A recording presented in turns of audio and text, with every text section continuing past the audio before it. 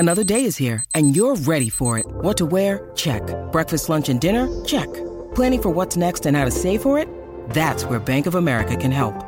For your financial to-dos, Bank of America has experts ready to help get you closer to your goals. Get started at one of our local financial centers or 24/7 in our mobile banking app.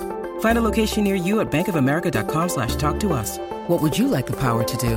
Mobile banking requires downloading the app and is only available for select devices. Message and data rates may apply. Bank of America N.A., member FDIC.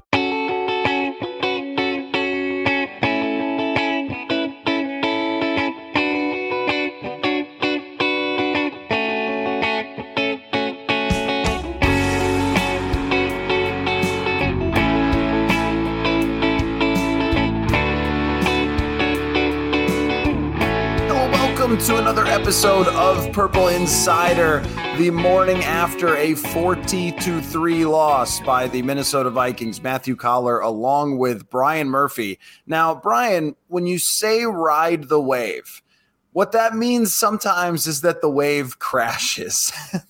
Now, it didn't crash in the playoffs, so there's that, but it did come crashing down on a national TV game where Tony Romo and Jim Nantz are in the building, and the eyes of the nation were on the Minnesota Vikings after their big win in Buffalo last week and after they had received a lot of the attention and hype. So as I don't know, what do you want to be? You want to be the sort of the prince of the team of destiny or whatever you've been so far. That's been your angle that you've been buying into this team all season long.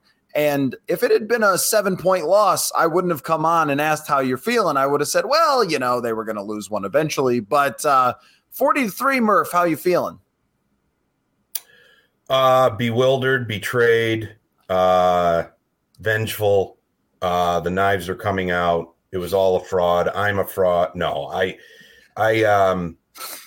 they were going to be humbled. I thought they would have been humbled in Buffalo. And I had been thinking, as we had been building up to this 3-game stretch in November, I had been thinking that, you know, if they could go into Buffalo and be respectful and come out, you know, within a 1-score game as they typically play, not a moral victory, no such thing in the NFL, but I thought it would have been fine for their psyche, their development, their flow, the wave, as it were.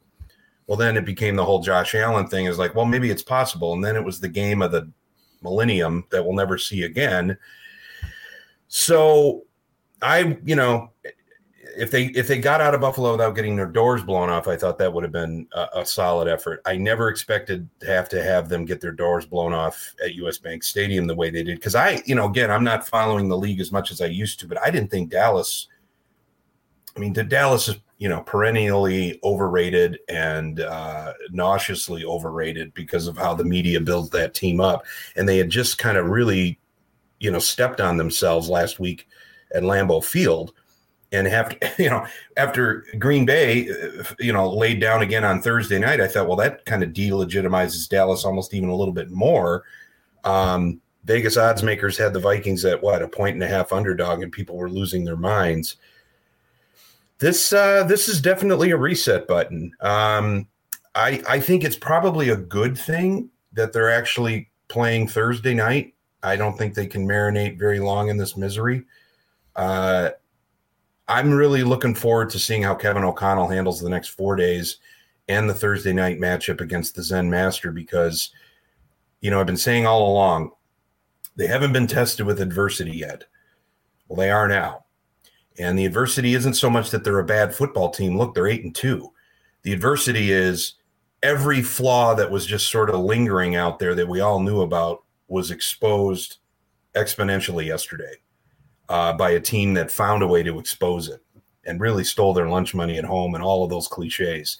So, New England, I'm not sure what kind of team they are. They're 6-4. I don't know what that even says, but I do know that, a rookie head coach coming off his worst loss, going up against Bill Belichick and his 6 rings on a tight turnaround, there's your adversity. So let's see how they respond. Yeah, and Also a game that you still feel like you should win because the Patriots offense scored 3 points, and the gift that keeps on giving, Matt Patricia is in charge of their offense, probably the worst coach in the entire National Football League of any kind. And yet somehow the man certainly the worst dressed.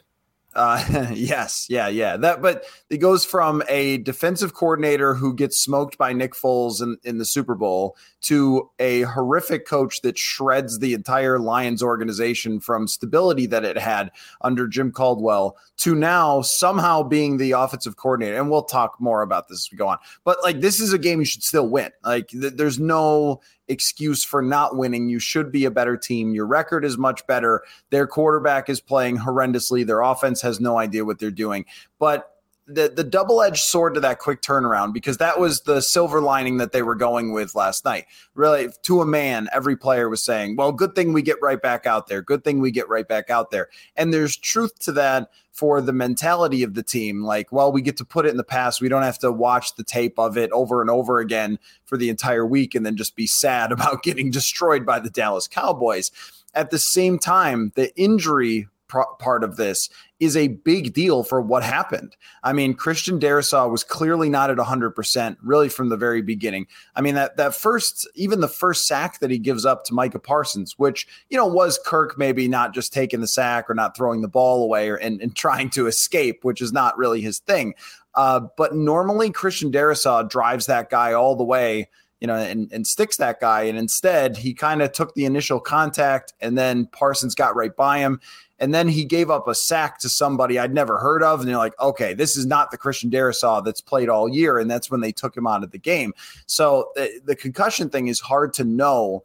I mean, if he passed the protocol, what else can we say? But at the same time, I think we do need to be critical of teams who put players back. And okay, so Tua, Stafford, and Darrisaw now are three glaring examples of guys who have passed the protocol, then played and instantly got concussed again the next game. Do we need to think about this a little bit deeper next time? Probably.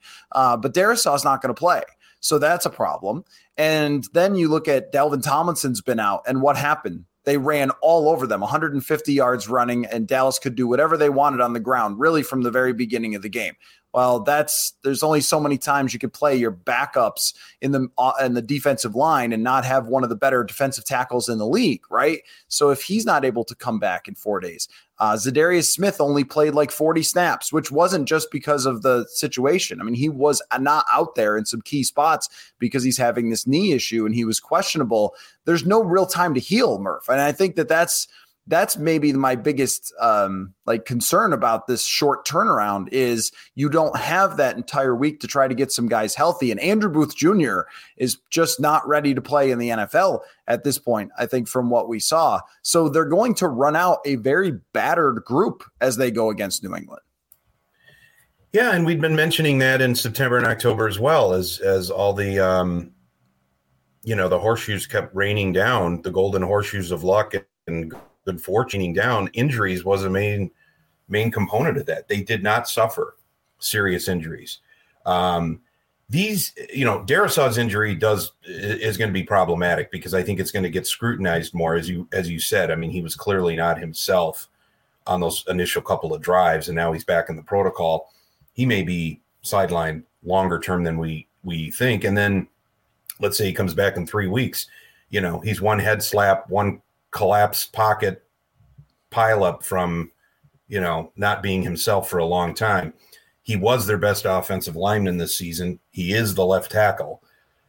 These are big losses. As you mentioned, Tomlinson as well has been lingering. Zadarius Smith banged up. These are kind of the playing in the National Football League, 17 games. You're not going to go unscathed. So these things are starting to add up a little bit. They were dominated on the line of scrimmage yesterday on both sides all day long. And Dallas smelled blood, and they took advantage. Well, first of all, look, Dallas is the one of the best defenses in the league, and I think they have the best pass rush in the league, and that was no secret coming into it. So the fact that the Vikings wanted to go the old, we're going to establish the run because the Packers were able to run on the Cowboys, and the Cowboys have been soft against the run. Dalvin had a big game in Buffalo. We can roll Kirk out a little bit, buy some time. well, it all collapsed anyway, because at times Dallas didn't even really blitz at all. They didn't need to. So they had Kirk kind of playing the guessing game of what this isn't the coverage I thought I was going to get. Now I'm scrambling and I'm not fast. This isn't my forte. Couple of 3 and outs. And, you could say, well, 3 and outs, they get, they can catch their breath, make a few adjustments, figure out what may work today. That's worked in the past this season. Falling behind 7, 10, 13, 17 points. Okay, they did fall behind 17 last week in Buffalo. This is their MO. We know how the Vikings operate. This is nothing new for them. But it didn't end. It just kept piling on the deficit went from 3 to 30 in a hurry.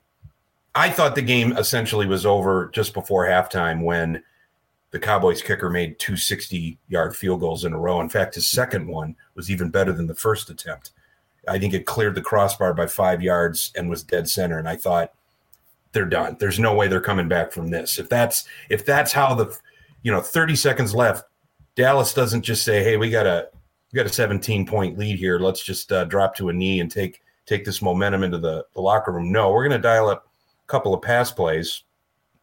CJ Lamb makes an outstanding toe-tapping catch on the sideline. And again, the NFL almost ready to hand the Vikings a big break out of nowhere with a late review. No, doesn't happen.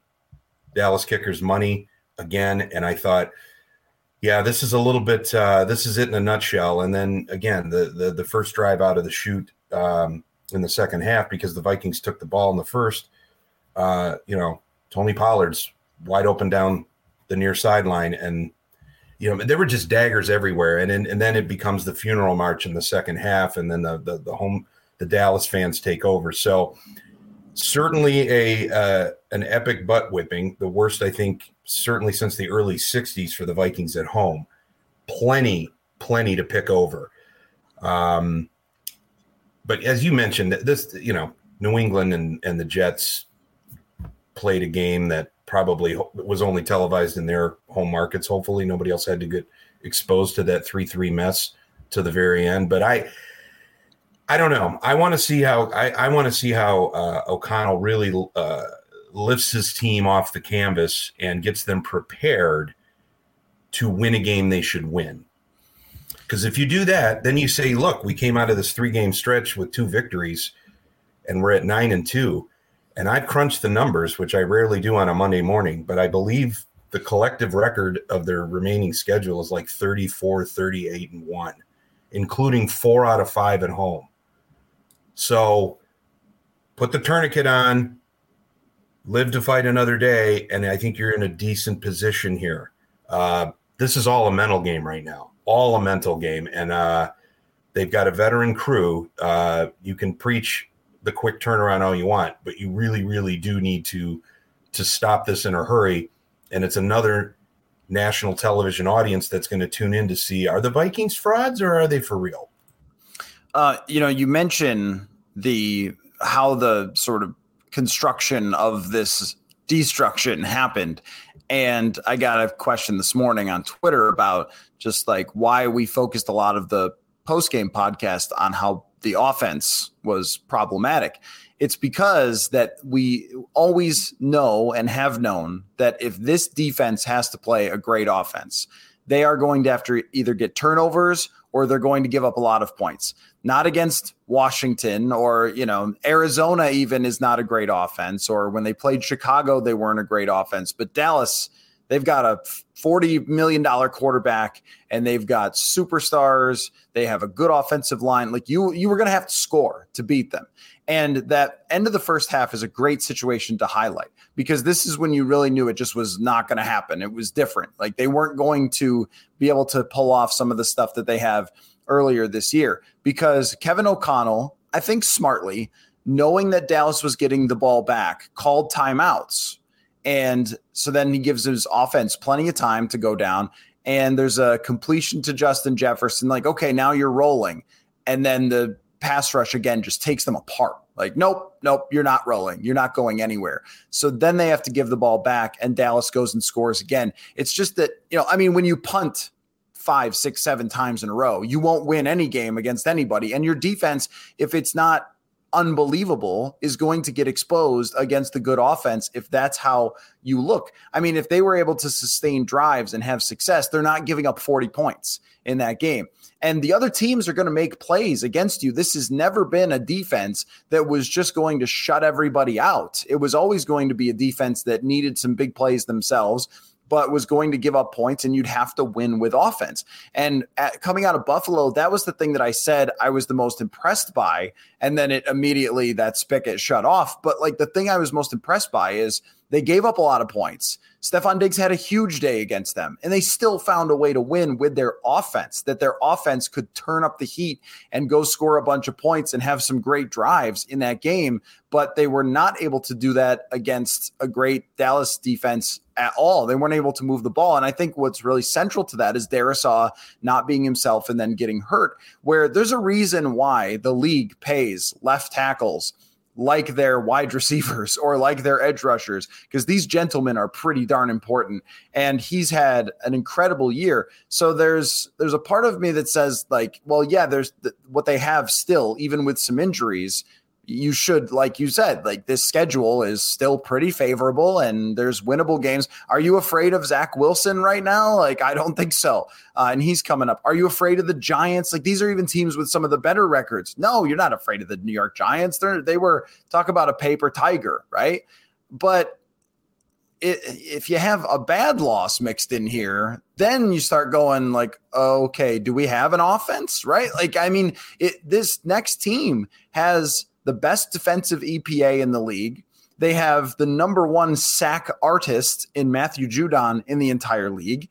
And they just embarrassed the team, their defense did, in the New York Jets. I mean, yeah, I think you talk about like tests, good tests. Yeah, this is certainly a good test for them to see if they can figure out what the heck just happened. Because if you play offensively like that, which is not that different from how they played in Washington 2 weeks ago, by the way, and not that differently from how they played in the first half in Buffalo, by the way. So we're kind of going on like 3 weeks with the only difference being the fourth quarter and overtime in Buffalo, where their offense was really operating at a super high level.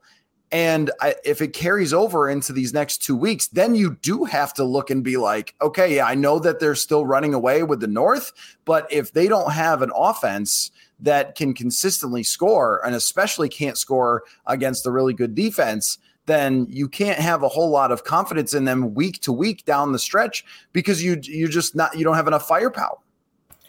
Well, I think what has bailed them out consistently this season as well on both sides of the ball are big plays in big moments.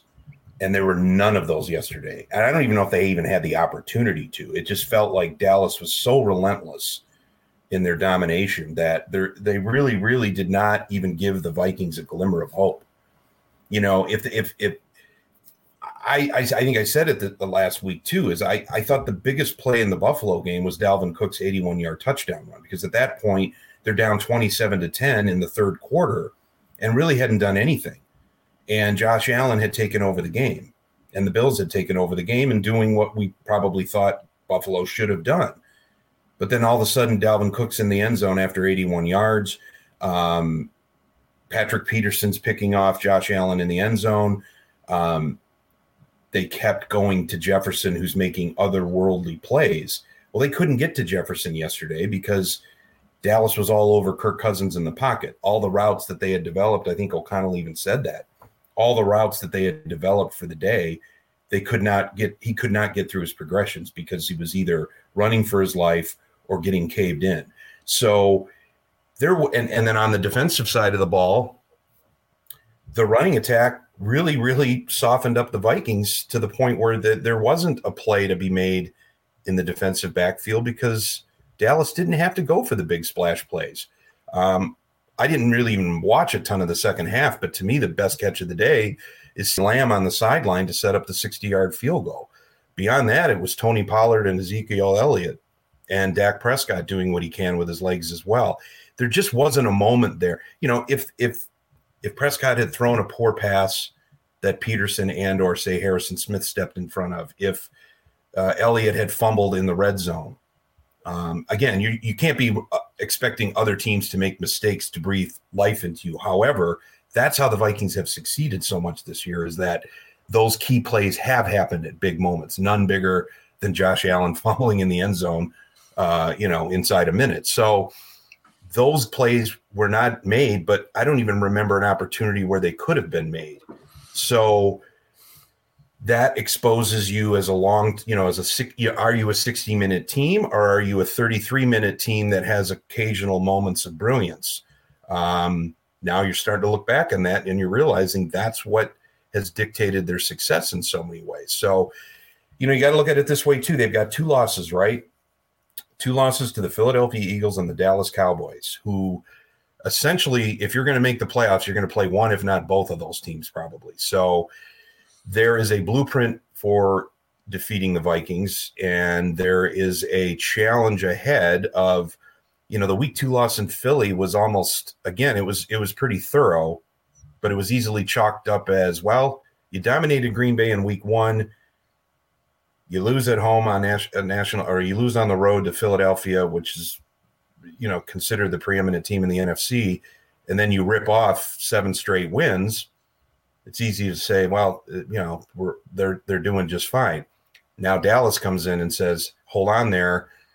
We've got something to say as well, and we're angry because, we choked at Lambeau last week. So it's again, everything has been exposed. There's no secrets here. The Vikings are who they are. Everybody knows that. So it's, how are they going to be able to manage expectations and performance going ahead? And that's why I think it's enjoyable to watch. I've been waiting for a bit of adversity. I've been waiting for them to pick themselves up off the canvas and see how they respond. And I'm in particular interested to see how Kevin O'Connell handles this, because again, he's a rookie head coach. The guys love him. They're playing for him. But now they're looking for him to, they want them to be dad and tell them it's going to be all right. And they have to believe that.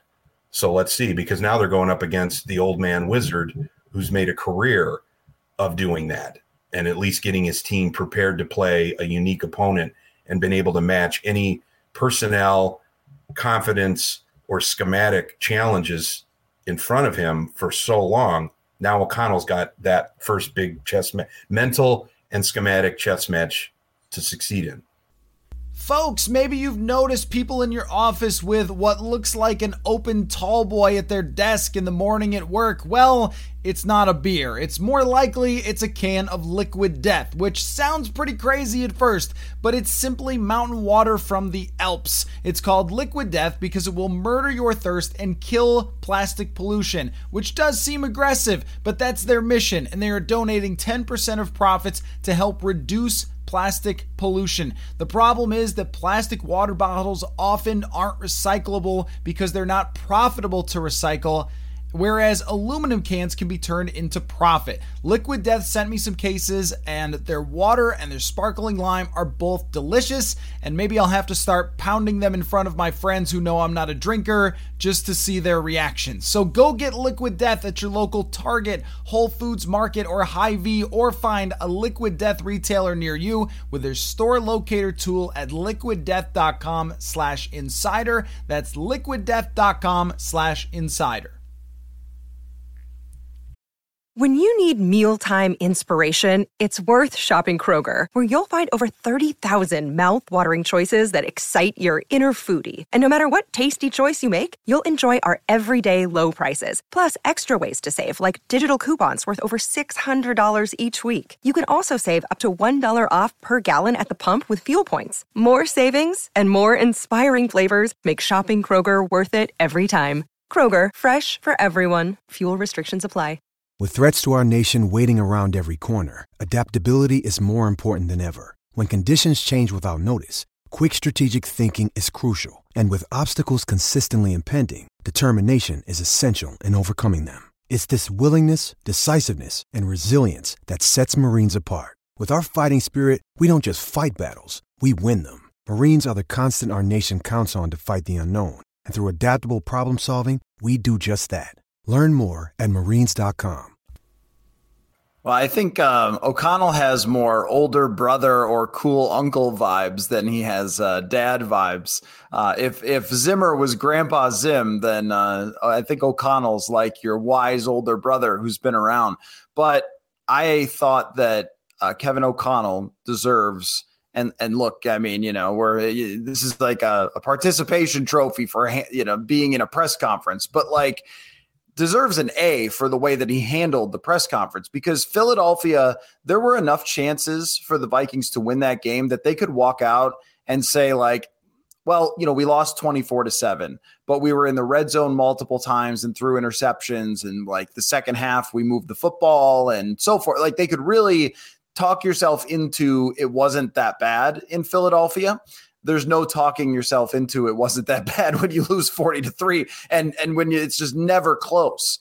And he came out last night and he took responsibility for it, which wasn't always what we saw in the past. And he did not seem panicked, but he seemed stern and frustrated. Answered all the questions, which was, problematic in the past, I think. And if you're players, now look, we could talk about veterans all the way and how like, oh, they've been through it and everything else. Everybody follows the leader in football. And so I think what you didn't see was panic in Kevin O'Connell. That during Mike Zimmer's era, it was one of the things I was maybe most critical about was people will say, oh, who cares about press conferences? Like, oh, no, everyone's watching it. Every player sees what's said. Every family watches that post-game press conference. Like everybody knows. So when you go up there and you kind of show more of a steady hand of like this wasn't acceptable, this was bad, and here's all the things that went wrong. However, like we believe in this team and everything else. Like he had the right message, I think, and they went hard on we're going to get right back out there and we're going to prove who we really are and everything else. I think that was the right way to go. I was sort of reminded of Philadelphia in 2016 when the Vikings started 5-0 and got their first loss. And Mike Zimmer immediately called the offensive line soft. And that just like created a problem that it wasn't there. Like the biggest thing with these press conferences when things go really wrong is don't create another problem because you've already got some problems to solve since you got beat this badly. And I thought O'Connell did a tremendous job of doing that, of not creating another problem, not manipulating anybody, not pinning it on anybody. I mean, he did say, look, there's not a whole lot of options on that offensive line, and we tried helping the inside, and then the outside got beat. We tried helping the outside, and the inside got beat. So there was a little pang of I was out there trying everything, but they were just beating us on the offensive line. But he didn't directly come out and say, there's 5 large gentlemen who really let us down today.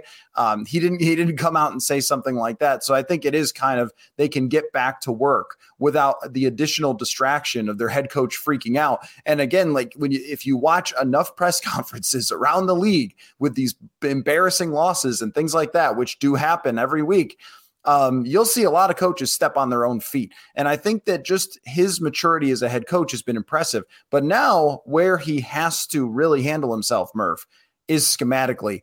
You can't send everyone 15 yards down the field when Micah Parsons plays for the other team.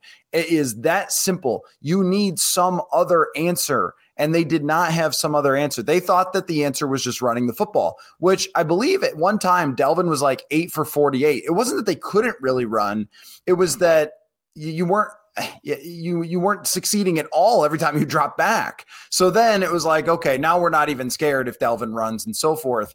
And it seemed like they just had no answer. There has to be now this is where I would give John DeFilippo some credit for this, even though he was not a good offensive coordinator for the Vikings.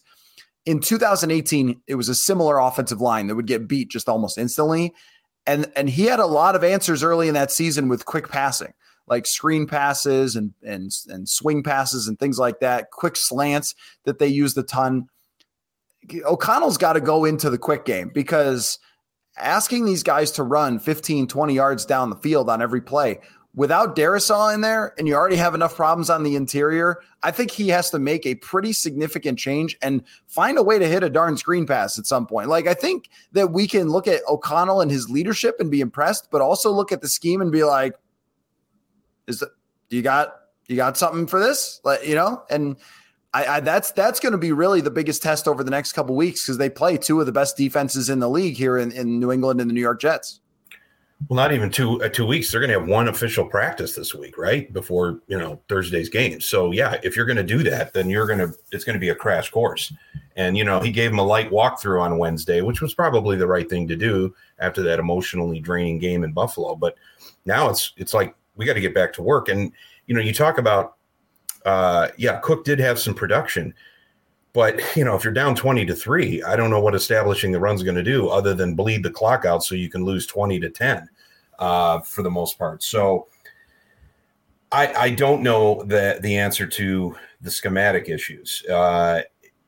If there is a way to free up, I think there was nothing that worked yesterday because they were so dominated on both sides of the ball quickly that there just wasn't. It just felt like there was no opportunity to breathe throughout that first half. There was just no moment where something was righted. From the, even on the initial 3rd and 3, when Darius, when Cousins got strip sacked on the 3rd play of the game in the red zone, and the defense stiffened a bit and they held him to a field goal, but then you go down the field and, Hockenson can't make the catch and it's 3-3. It still felt like a very bitter tasting 3-3. And then before you could even process that, it was 20-3. So it's going to be a mental challenge. As you mentioned, though, the schematic changes they're going to have to stitch together and convince, what's the young man's name? Blake, who filled Blake in Brandel, for, yeah. Where is his head at this week? I'm curious what he feels like right now because I'm sure the weight of the world may be on his shoulders. What is he, a 6th round pick? I mean, this is your moment, dude. Don't get your quarterback killed. Maybe nobody's asking you to be a savior, but just don't get him killed. How is he going to respond to that? That'll be an interesting one-on-one thing to focus on. They're probably going to give him a ton of help. If anything, Dalvin Cook looks like he can block. So they might be able to use him in the backfield a little bit, or just shaky. He made as running backs can block. He at least seems willing. He doesn't have a Matador's suit on and a red cape, letting the bull come through. Usually, I'm trying to give him some credit here, Collar. Give me something. I follow the numbers. He's given up more pressures than anybody in the league as running back. So then never mind what I just said. He made a great play in Buffalo. That was and that's what I'm looking at. So that a lot of people tweeted about and everything else. This is the mistake I made when I come down from my 40,000 foot perch and get into the weeds with you football guys and think I know what I'm talking about. You shouldn't be surprised. I'm going back up to the perch, back up to the balcony with my rotten fruit. And I'm just going to keep shooting the wounded from there. Thanks. You should not be shocked that I knew how many pressures the running back gave up in pass protection off the top of my head, because I saw people tweeting about it and I was like, I don't think that's actually right. And so if you compare Adrian Peterson as a pass blocker to Dalvin Cook, Peterson is better. Really? Historically by PFF grade. Yeah, he's better. Okay. I'm not swooping down again and talking football. And at the end of his career, Peterson was not caring at all, but at his peak, he wasn't asked to do it a ton, which is, maybe a benefit, but it just tells you how hard it is to analyze something like that and how perception is probably going to rule the day when something like that. Peterson wasn't great at it, but Dalvin isn't great at it either. In fact, most running backs aren't great at it. If What's someone Jim is, Kleinsasser up to these days. What's that? Oh, Kleinsasser up to these days. Well, and look, this might have DJ Ham. This might have to be the answer because, I've always sort of leaned on the side of Gary Kubiak was not a fool. Gary Kubiak's one of the best offensive coaches in history, and I think there was a reason why he wanted 2 tight ends and a fullback out there on the field. I don't think it's because he got his jollies off. I think it's because he knew that they needed extra help blocking. And I was thinking of a game in Houston in 2020, where or was it 20? Yeah, 2020, where they after the game they fired Bill O'Brien, where the offensive line was getting beaten pretty badly. And what Kubiak dialed up was 2 tight ends, a fullback, and they ran 2 guys out on routes a bunch of times and had Kirk throw down the field. And it worked for them in that game, just enough to get a win. And when you go up against, the Patriots D-line is pretty good. Their coverage is better, but the Jets are going to demolish your offensive line. The Jets have a great defensive line. There needs to be a button to push. There needs to be an answer. And the bootlegs have not necessarily been the answer every time. They just need to find a way. Like that to me is the biggest test, because if you can't find a way, you're not going anywhere in the playoffs. Like that, it's that simple, because the coaches you'll face, the D-lines you'll face, they're going to be good. Folks, if you're looking for a way to celebrate Minnesota's insane football season, go to sodastick.com. See all the different designs, from Kirko chains to the gritty to everything skull related. SodaStick, SotaStick.com, and use the code PurpleInsider for 15% off your purchase. Well, and I want to pivot a little bit, because I don't think we've talked much about Jefferson as well. And, look, he's not going to have 200 yards every game, and he's not going to make, documentary style catches every week.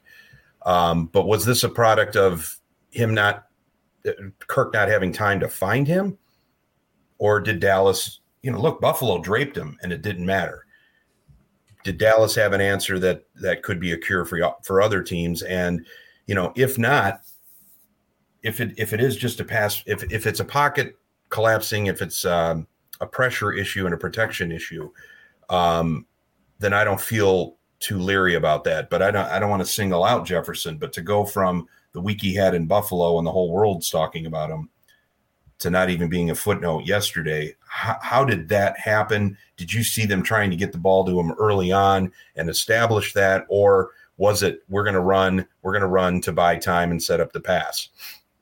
Yeah, I think they wanted to try to take advantage of Dallas's aggressiveness and run the football, which I would agree with. Like, I think that's probably the right way to go about it, and especially based on what Green Bay did to them. But the pressure was just too much. You get sacked 7 times, you're not going to win a game. Like, it's really that simple. You're not going to get it to your number 1 star if you get sacked 7 times. I would love to see the numbers of how often a team won when their quarterback was sacked 7 times. My guess is maybe Joe Burrow did it once, but I can't imagine that's happened too many times.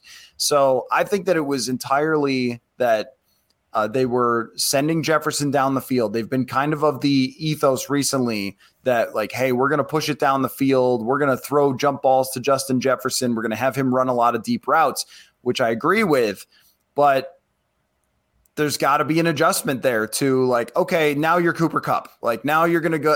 And I know that's hard. It's not that simple, but okay, we're getting beaten every single time. We need to get him the football somehow. It needs to be a screen. It needs to be an underneath route. It needs to be something to just, like, take one step and throw the ball. And how many times was he able to do that? Very few, I think. Just snap the ball, catch it, get rid of it. There wasn't a lot of that, and that's not really the offense. I mean, O'Connell aims for big plays, but I think there just needs to be something that he kind of looks in the mirror a little bit and says, how can I get those quick passes going? And I wouldn't be surprised if he does, against the Patriots. So let me ask you this question then, Murph, to wrap up. Let's say that your confidence meter of this 2022 Vikings team after last week was beaming. Let's say it was a 10 out of 10. How far is it knocked off of the pedestal this morning? I'll keep it at an 8. I'll keep them at a B- to B range. And I'm probably being overly generous, but we've been talking about this for weeks. This 3-game stretch in November, when will O'Connell be challenged mentally and schematically, confidence-wise? I thought it might have been drip, drip, drip. I thought it might have been in Buffalo. It wasn't in Buffalo. In fact, if anything, their confidence went through the roof, obviously, last week, and they were part of the national conversation for a long time last week. Okay. Now it's a little bit of the opposite. Now you've got a small window here to change maybe slightly a bit of your offensive identity, whitewash a miserable home loss, and turn it around quickly against a tough defensive team and the Zen Master and Belichick, and on a national television audience. We haven't even talked about the fact this is the first time the Vikings have ever hosted a Thanksgiving game. I mean, they played several times over the years in Detroit and Dallas, but they've never hosted one. So this is a unique time as well for, boy, if you ever want to redeem yourselves in front of your fans, your God, and your country, Thursday night offers that. So let's see how they respond, because there's going to be some serious doubters at the gate if they get humbled again at home.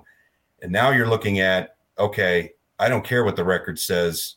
Now they're fragile psychologically, and does it become can they just get to 9 or 10 wins and get in, or is this going to be a complete and utter collapse? And it gives all the naysayers and the insecure out there in Vikings Nation, which is basically saying Vikings Nation, the chance to inevitably say, see, now they made us sit all day and with our families on Thursday, and this is what they treat us to.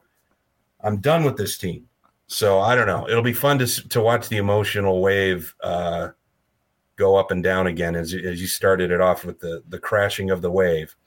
Yes, the wave has crashed. We don't know where the surfer is. The board is halfway to Australia.